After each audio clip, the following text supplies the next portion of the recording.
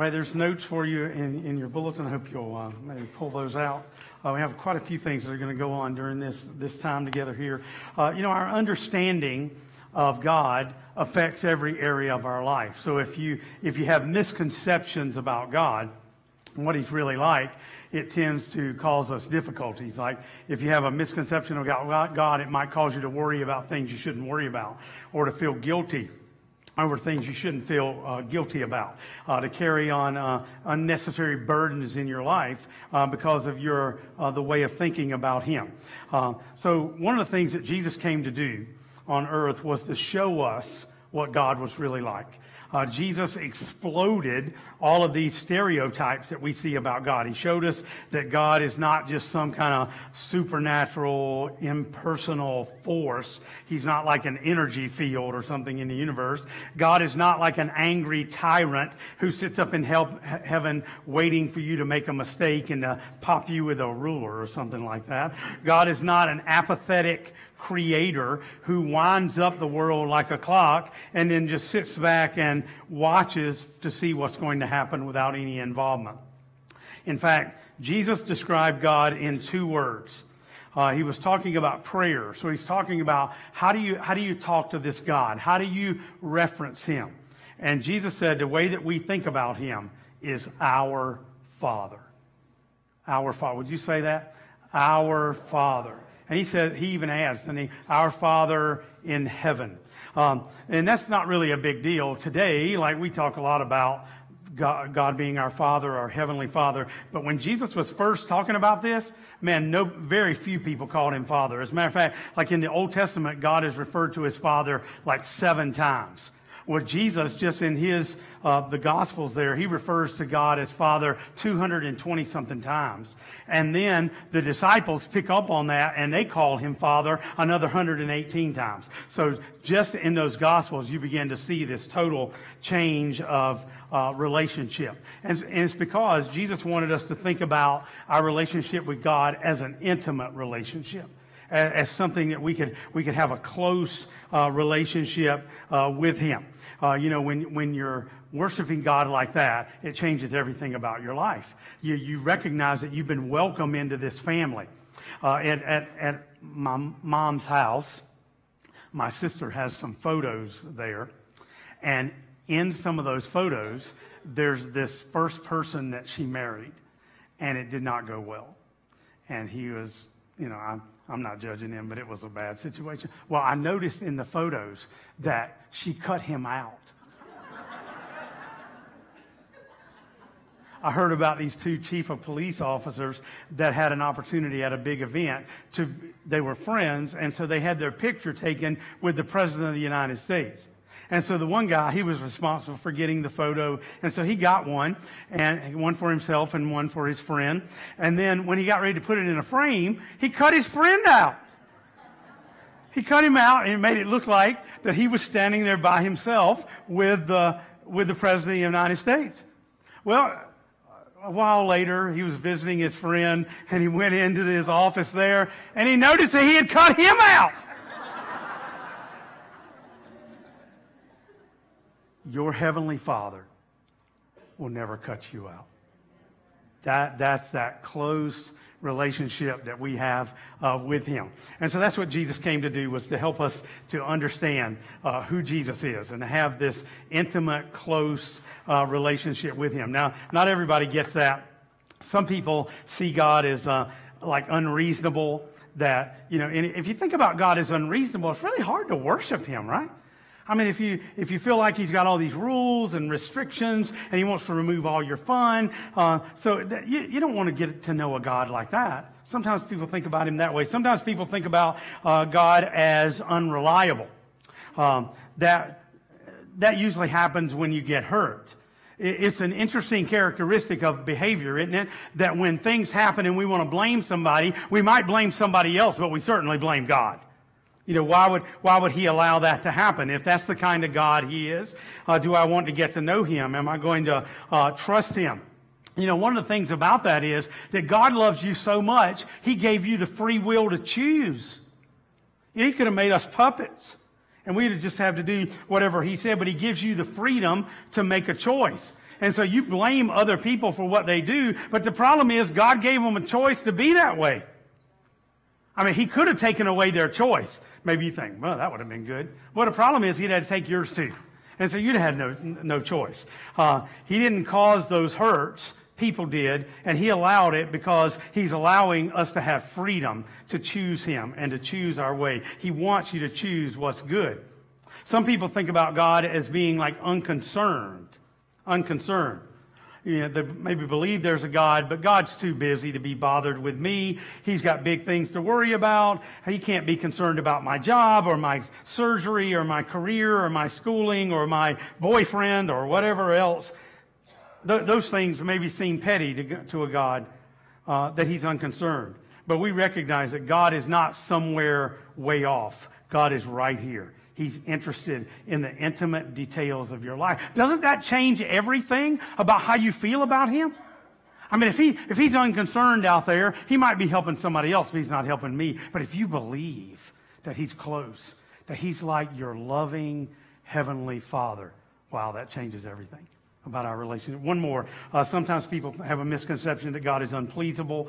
You think that he's kind of like, maybe you had a parent that was, you know, if you made C's, they wanted B's, and if you made B's, they wanted A's, and if you made A's, they wanted A pluses. You know, it's almost like you can't do enough. Sometimes people, I think, feel like that God is like that. If you grew up with that kind of father, maybe, you know, but, you know, we love our parents, but our Heavenly Father is very different in his character.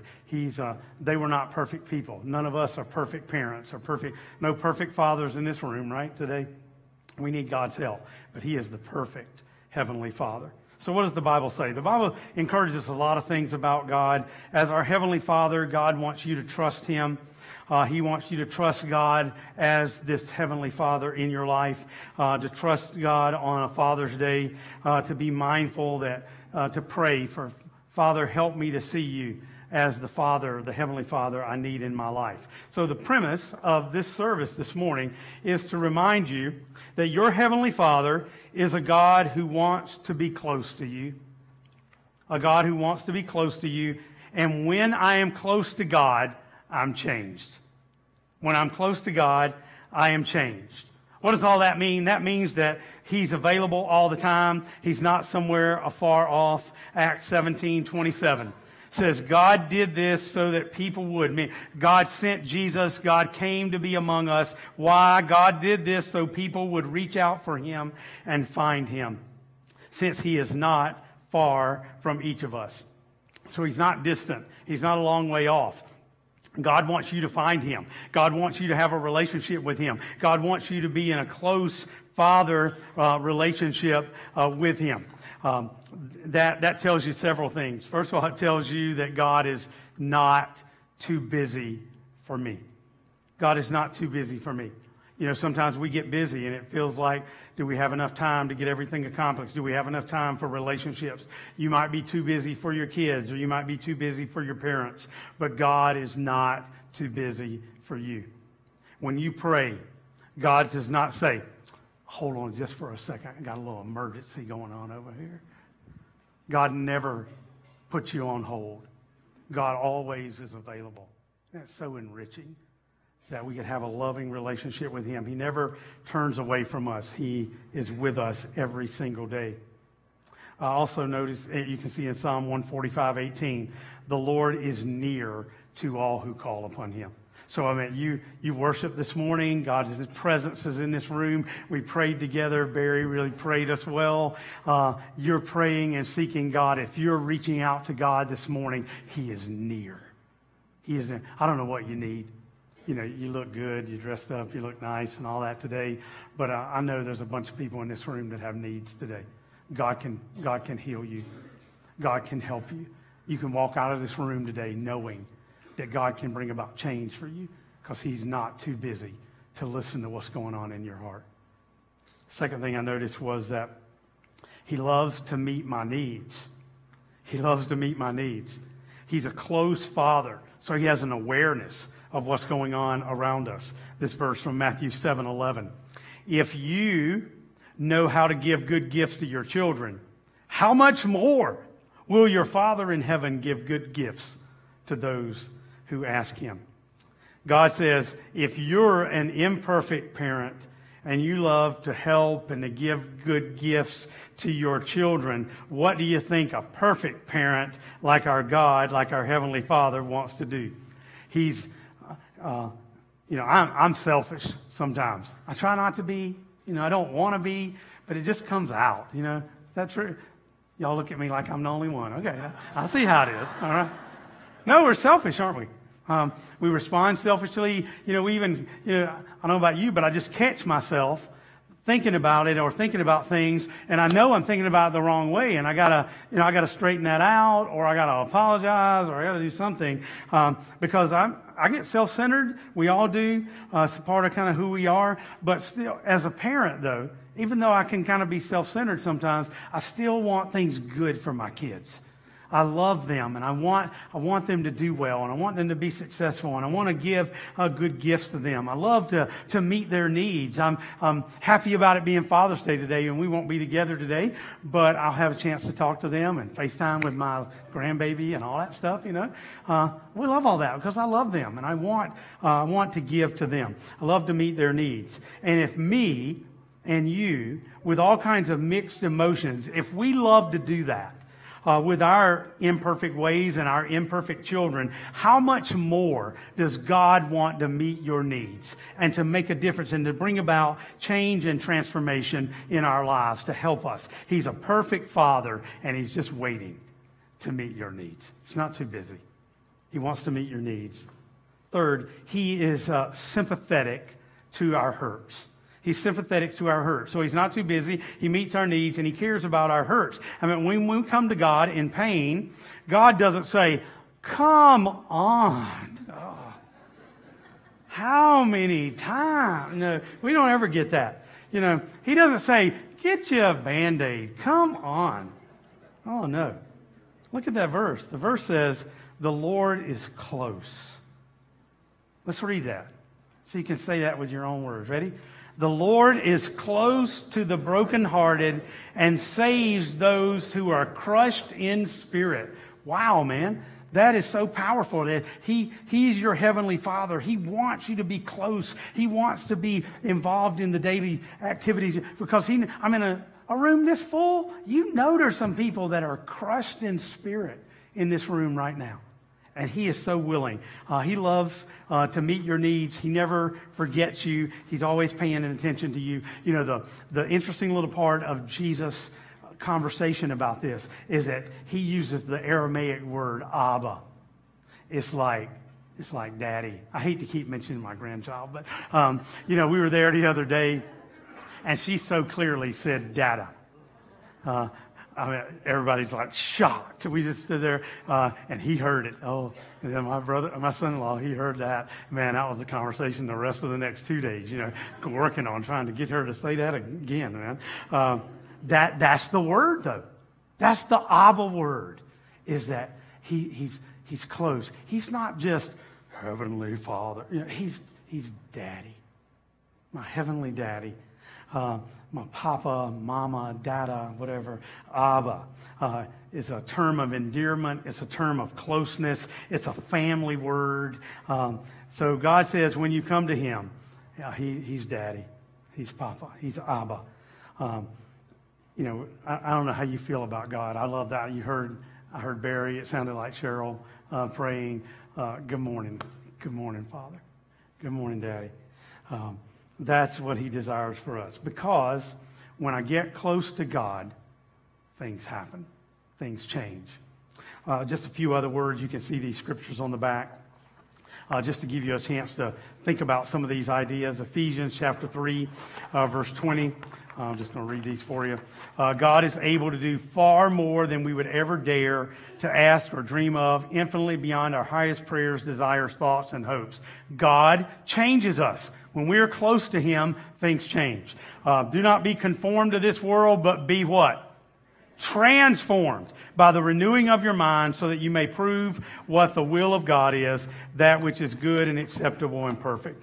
Therefore, if anyone is in Christ, he is a new creature. Old things have passed away. Behold, new things have come.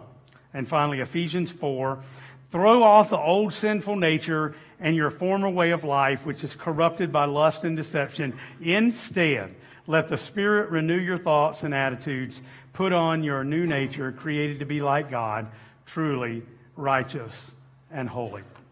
So today, we wanted you to think about the impact of Man Church. Man Church for us is not just a service that we have once a month on Monday night. You know, Man Church is our term for everything that we are trying to do in relationship to men in our church. So we wanted you today to think about how some of those men have been transformed and how God has worked in their life through Man Church, through Bible studies, through just having men friends. It's one of our common themes. Do you have any men friends? You know, I meet with about 25 or 30 guys every Tuesday. Man, they're my guys. I love those guys. And we become incredible friends. We have about 130, 140 guys that show up. They're always different. Some of them come here. Some of them just come from the community because they need guys. We work on that all the time. We probably have, well, this box says it. These boxes, this one has my name, and then it says my desire. This was the before, and then Man Church, and then now we are discipling over 200 men through Man Church. That is a blessing. So I have some of my friends that are going to help me today. I'm so excited today is Father's Day, but I know that some of you may not be, right? Some of you may have bad relationships with your fathers, uncles, brothers, whatever man might be in your life. But I promise you here today, you're loved. You're cared for. You're appreciated. Man Church loves you. Even if you've only been once, if you've been to all 20 of them, we love you. And we're here for you, and we're praying for you. I'm excited to see you here. You guys are all amazing. And I want to talk a little bit about Man Church before I get into my testimony. Man Church started all because of God's call on me. We'll talk about that in a little bit in my testimony. But a lot of it boils down to it's a place where guys can learn the way Jesus taught. So I don't know about you guys, but I'm not really great at taking notes. I struggled through college. I was happy.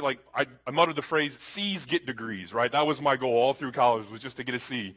And so when I started reading the Bible and spending time, I noticed that Jesus taught in little snippets, right? Little short stories. The guys were like, yeah, I can do that, right? They weren't working around or walking around with paper and pen, jotting down everything that Jesus said. They remembered it. They experienced it.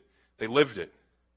It's a place for men to connect, right? You saw one of the testimonies on there. That person was a lone wolf, and now he's got a great wolf pack to be with him. I'm so excited because I don't have very many friends, right? When you're a guy, you're kind of like, oh, I got everything to do. I got all these other things. And it's a chance for us to be friends. It's a chance for us to unravel all the intricacies and experience God the way he wanted us to experience, with nobody looking around with, oh my gosh, he's raising his hands. Well, you can't raise your whole, or he's singing off key. Oh, no. Everybody sings off key in Man Church except for the man band. Everybody. I promise you. It's a place for men to grow. There's two verses that really, and they're not going to be up on the screen because I love to tell stories, right? There's two verses that drive Man Church. James 1, 23 through 25, it says, for if you listen to the word and don't obey, it's like glancing at your face in a mirror. You see yourself, you walk away, and you forget what you look like. But if you look carefully into the perfect law that sets you free and do what it says, and don't forget what you heard, then God will bless you for doing it. And then the second part that we haven't done this on Tuesday morning yet, so I'm skipping way ahead because I had to read all of 1 John. When I started reading 1 John, I had to read the whole book. So right at the very end, John he's given an eyewitness testimony, right? For those of you that haven't read 1 John, he said, hey, this is what happened. I was there. I experienced it. And some of his parting words at the very end, 1 John 5, 13 through 15. I have written this to you who believe in the name of the Son of God, so that you may know you have eternal life. And we are confident that he hears us whenever we ask for anything that pleases him. And since we know he hears us when we make our requests, we also will know that he'll give us what we ask for. My testimony. I was raised by my grandparents, for those of you that don't know. It's not that my dad gave me up, right? You saw one of those testimonies. My dad did the best that he could. I was born out of wedlock, wasn't even exactly supposed to be born. My dad didn't really know what to do, so he left me with my grandparents. And my grandparents raised my younger brother and sister, raised all three of us after they raised their 5 kids. I grew up as a guy going through church who wanted to be an amazing Christian on Sunday, but 5 minutes after church was out, I'm back to doing my thing. Right, all through high school, all through college. As soon as I could, I was ready to do things. I entered college, and I just continued to destroy people all around me. If I met you, I was going to use you, get what I wanted, and then throw you away. That was my modus operandi, if you will. Towards the end of college, I met my beautiful, amazing, perfect, just the best woman in the whole wide world. Sorry, guys, I married the perfect wife. You can say whatever you want. And you know what? I destroyed her life. I destroyed her life. I did everything I could to destroy her because I still wasn't where I needed to be. As we got married, we jumped from church to church looking for an experience because I knew, man, if I could just get a great sermon, Jesus is going to save me. Well, the worship in that church wasn't all that great, so I need to go to a different church because they have better lights and better sound and better singers, and their guitar player can do riffs like nobody else. I need to go to that church because I need an experience to find Jesus. I was wrong.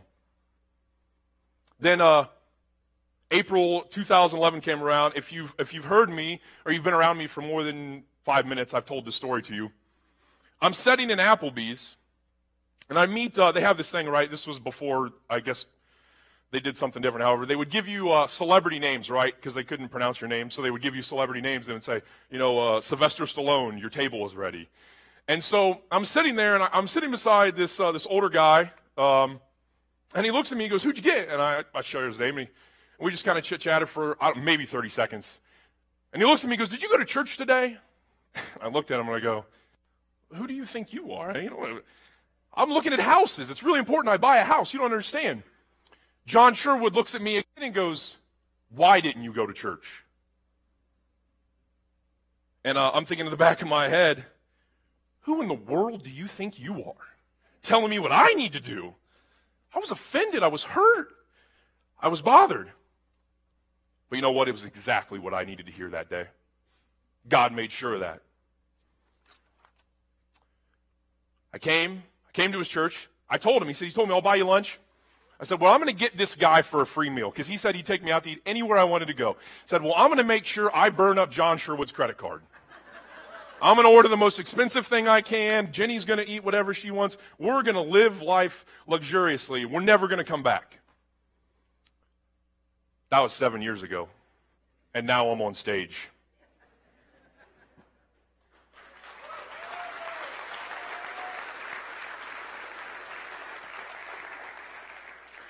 So here we are at PFN. We're tithing. We're excited.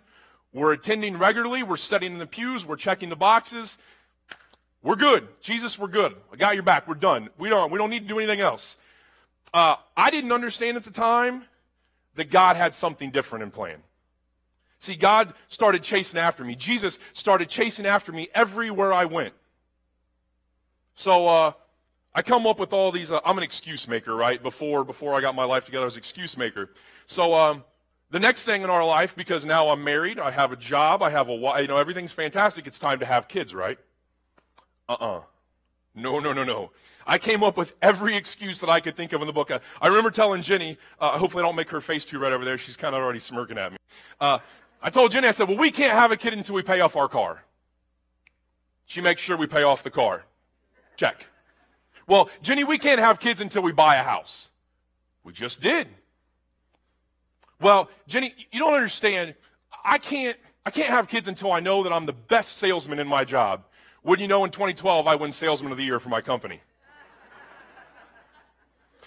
So I decided that God was going to make this checklist happen. So I thought I was going to be a little bit courageous here. And I told her, I said, "Well, I want to be able to stand on one foot, chew bubble gum, and whistle Thunderstruck." I came up with every excuse that I could think of, and God wasn't going to have it. Side note, I can't do that. So I've been in church for a while, and I didn't like kids, didn't want to have kids, right? And then this person invites me over to their house. And this is why I will never go over to Pastor Greta's house again. Ever. Because she invites me over. I think I'm going there for Super Bowl Sunday, right? I'm so excited. I'm going to eat a lot of food. Again, I'm going to take advantage of these people. It's going to be great. It's who I am. And I get there and I eat all this food, and she goes, so it's time for you to teach 5th and 6th grade Sunday school. I said, do you know who you're talking to? I just joined the church. I don't know what I'm doing. Coincidentally, I still don't know what I'm doing because I just got back from a Think Big trip with 17 5th and 6th graders who hadn't showered all weekend. Still not learning my lesson, apparently. So, the exciting thing is God blesses that. And you know that when we started, we had 10, right? 10 5th and 6th graders. Do you know now that between 5th and 6th grade, we have over 40 kids? 40 kids. My marriage gets better, my life gets better, my job gets better, all because I decide to choose to follow God's plan. Now, I hit some bumps along those way. And you know what the best part is? I learned that their experiences, because those bumps, guess who caught me? PFN. Not the leadership, not everybody else, you guys sitting in the pews. You caught me when I hit my bumps. If you're noticing the theme, I'm good, right? I feel really good. I'm where I need to be. I'm comfortable. God's got other plans. Yet again, he calls me to minister to men. And I remember this exact conversation. I said, God, are you crazy? I went to school to be a manufacturing engineer, not a pastor. I had one religion class, Introductory to Christianity. That's it. I don't have any training. And frankly, I didn't really want to. I was happy in Kids Zone. We had a good thing going. But then God puts this idea in my head that I can't get out. Do you remember? He tells me, do you remember what it was like and the way you treated other people and how you felt? The way other men treated other men. The way that men treated their families. Are you okay with what you saw and experienced? See, because I had various addictions that only tore others around me down. I couldn't escape my past. I believed that I knew everything. Aside what I don't, right? Because if I did, I would be on Jeopardy. And I didn't have margin in my life. That I thought I could go from thing to thing to thing to thing to thing, and that I was okay. I got this figured out. So after praying, saying no, many more conversations, saying no again, going to Bible studies, and then saying no again, reflecting, praying, and then saying no again, finally God just silenced me and said, it's time for you to be quiet. It's time for you to listen to what I have to say. You be quiet. I finally agreed with God. But then, I had to agree with Pastor Brock. Now, he seems like he's this nice guy, always loving. Now, when he wants something, he's not. He'll chase you down. Only other one person chased you down more than he was. That's Jesus. But because of your blessing, because of your support, because of this church, Man Church was born.